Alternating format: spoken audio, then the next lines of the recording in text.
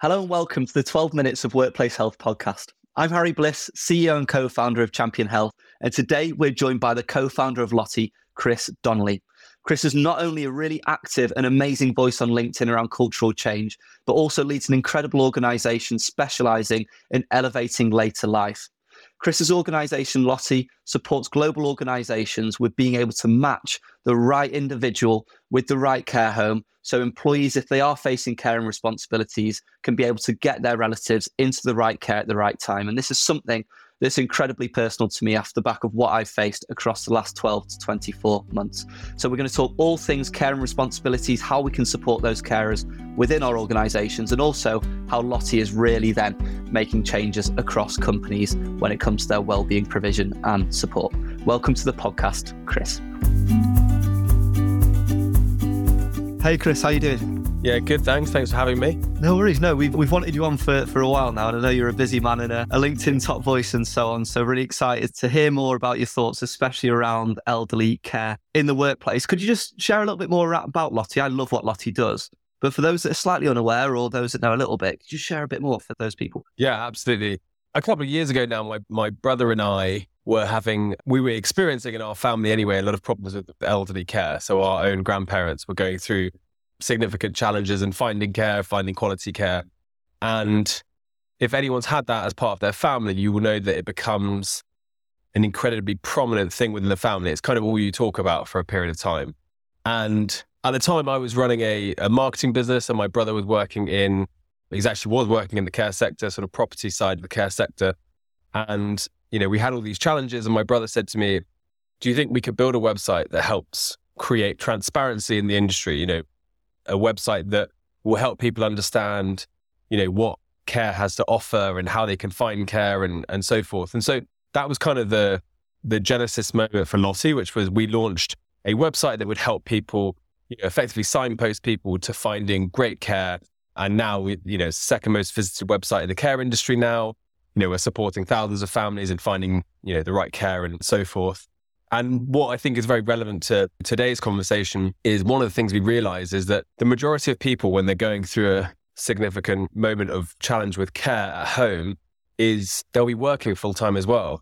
And, ONS data will show, for example, that this year or next year, more people in the workplace will have an elderly person dependent on them than a child, which is interesting because I suppose up until now, everyone's sort of considered policies in the workplace very geared towards children and looking after parents and so forth. But there's this kind of like elephant in the corner that no one's really talking about, because it's not something, if you have a child, you announce it, it's exciting, there's a build up, whereas I suppose care and looking after someone often is viewed a bit more negatively. So we saw the fact that most people contacting us needed much more than signposting. They needed support, they needed specific tools, they needed resources. And so we launched Senior Care, which is our sort of core product for employers to help individuals within businesses to fund care. And so Senior Care went live about a year ago now, and we're now a platform within organizations that allows people to find, care homes, carers for their own home, and just information about how to look after their family member and also how to afford it, fund it, and so forth. So that's a little bit about me. I love it. And there are two things I want to unpick. The first is I love a good business that's doing good for society, and definitely in that camp with quality founders. And the second thing is I've been through something like this, very similar across the last year. And I think I underestimated the impact that it's had on myself and the amount of time and headspace, as much as anything, that goes towards finding the right care home, the right carer at the right time. I think it's a genius solution. For those people that may be unaware, what's the kind of impact that it's having on employees? Because some of it's tangible, some of it's intangible. It takes up so much headspace. Is there any data that you've got around that or stories that you can share with our audience to just be able to share how big a problem this is? Yeah, absolutely. The research that we've done will show that around 30% of your organization will be dealing with an acute caring challenge, which will be anything from time spent, helping someone with groceries or helping someone with moving around, for example, all the way through to sort of almost permanent care, living with their parent or person they're caring for. And in terms of that initial decision making, so finding a carer and or finding a care home can take between 44 and 70 hours. to actually make the right decision, because there's so many options out there. If you haven't experienced it before, you don't know how to find good quality care. You don't know what good quality care is. You don't know the difference between respite and permanent and dementia care and, care at home. You don't know what the government will pay for. And so you find yourself in this unbelievably isolated moment, which is, you're at work full time to pay the bills, life is life.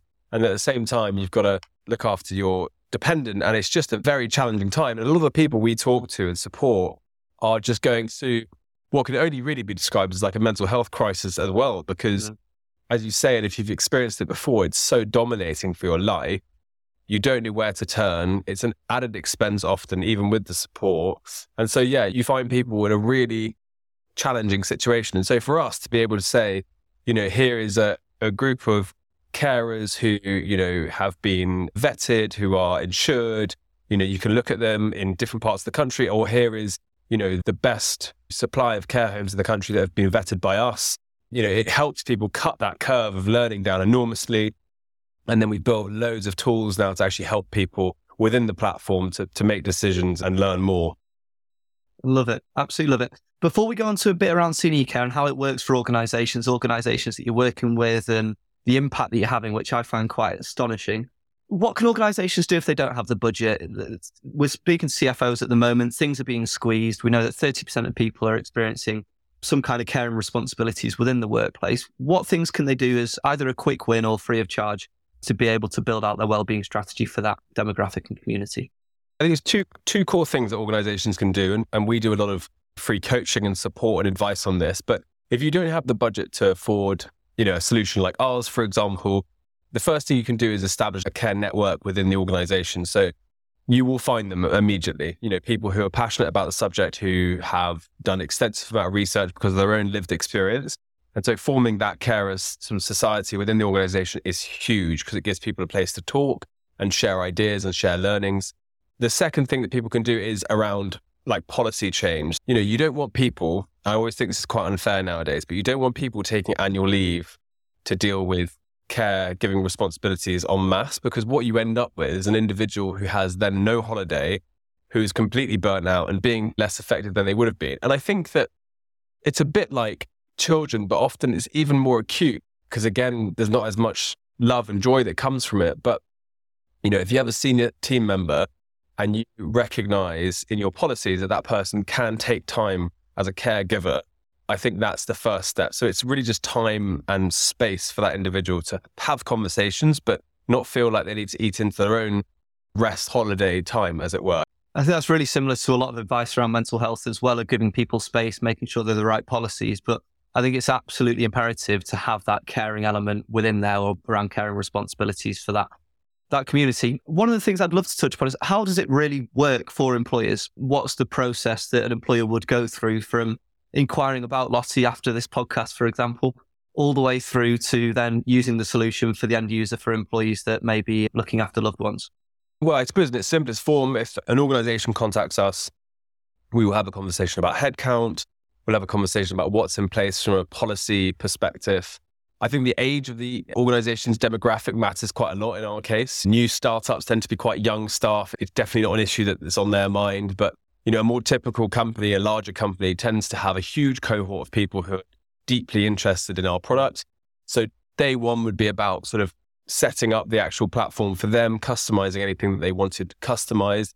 And then it would be doing, workshops and clinics with the organization. So we would schedule clinics to say, anyone from the organization can dial in. We will give a full run through on how the product works and the service works. And you can meet our care expert team who will tell you about, all the offerings we have, from supporting with, anything from understanding what the local authority will give you and how you maximize the amount that you can get, through to finding the best rated care home in your area, or how does Lottie access the best fees for a home which you couldn't get yourself, finding the best carers, all the way through to, if you just want to have a cup of tea and talk to someone because you're having a challenging day and you want someone to just understand that it is really hard, then, we're there for those people. And so the service itself is super straightforward. People log onto the platform. They can go through a variety of questionnaires to help them with what they're looking for.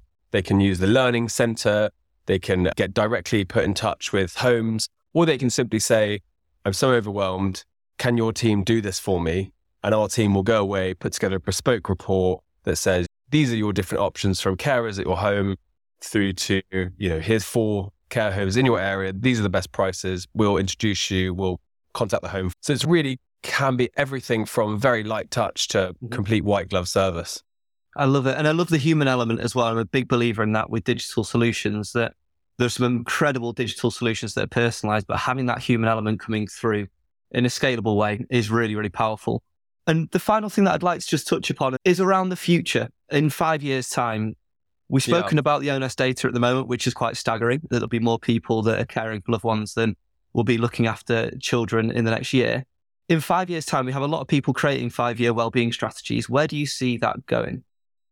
Well, I mean, the problem today is, as we talk about with a lot of our clients now, larger organizations, the problem is becoming apparent because we've reached that tipping point of more people have a dependent who's elderly than children. But over the next, let's say, 5 to 10 years, you end up with a situation where that problem moves 10 to 15% more.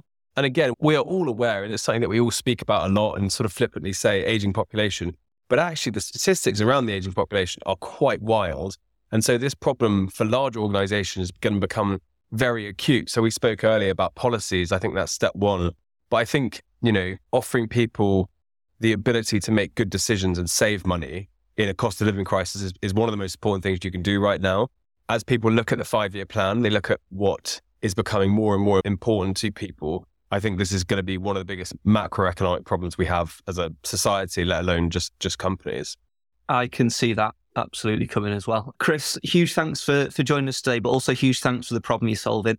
Something very close to my heart, and I hope the audience really enjoyed that session. Thanks very much for having me. I loved it. For more exclusive insights and content around workplace wellbeing, please subscribe to this podcast, and we look forward to seeing you on the next episode.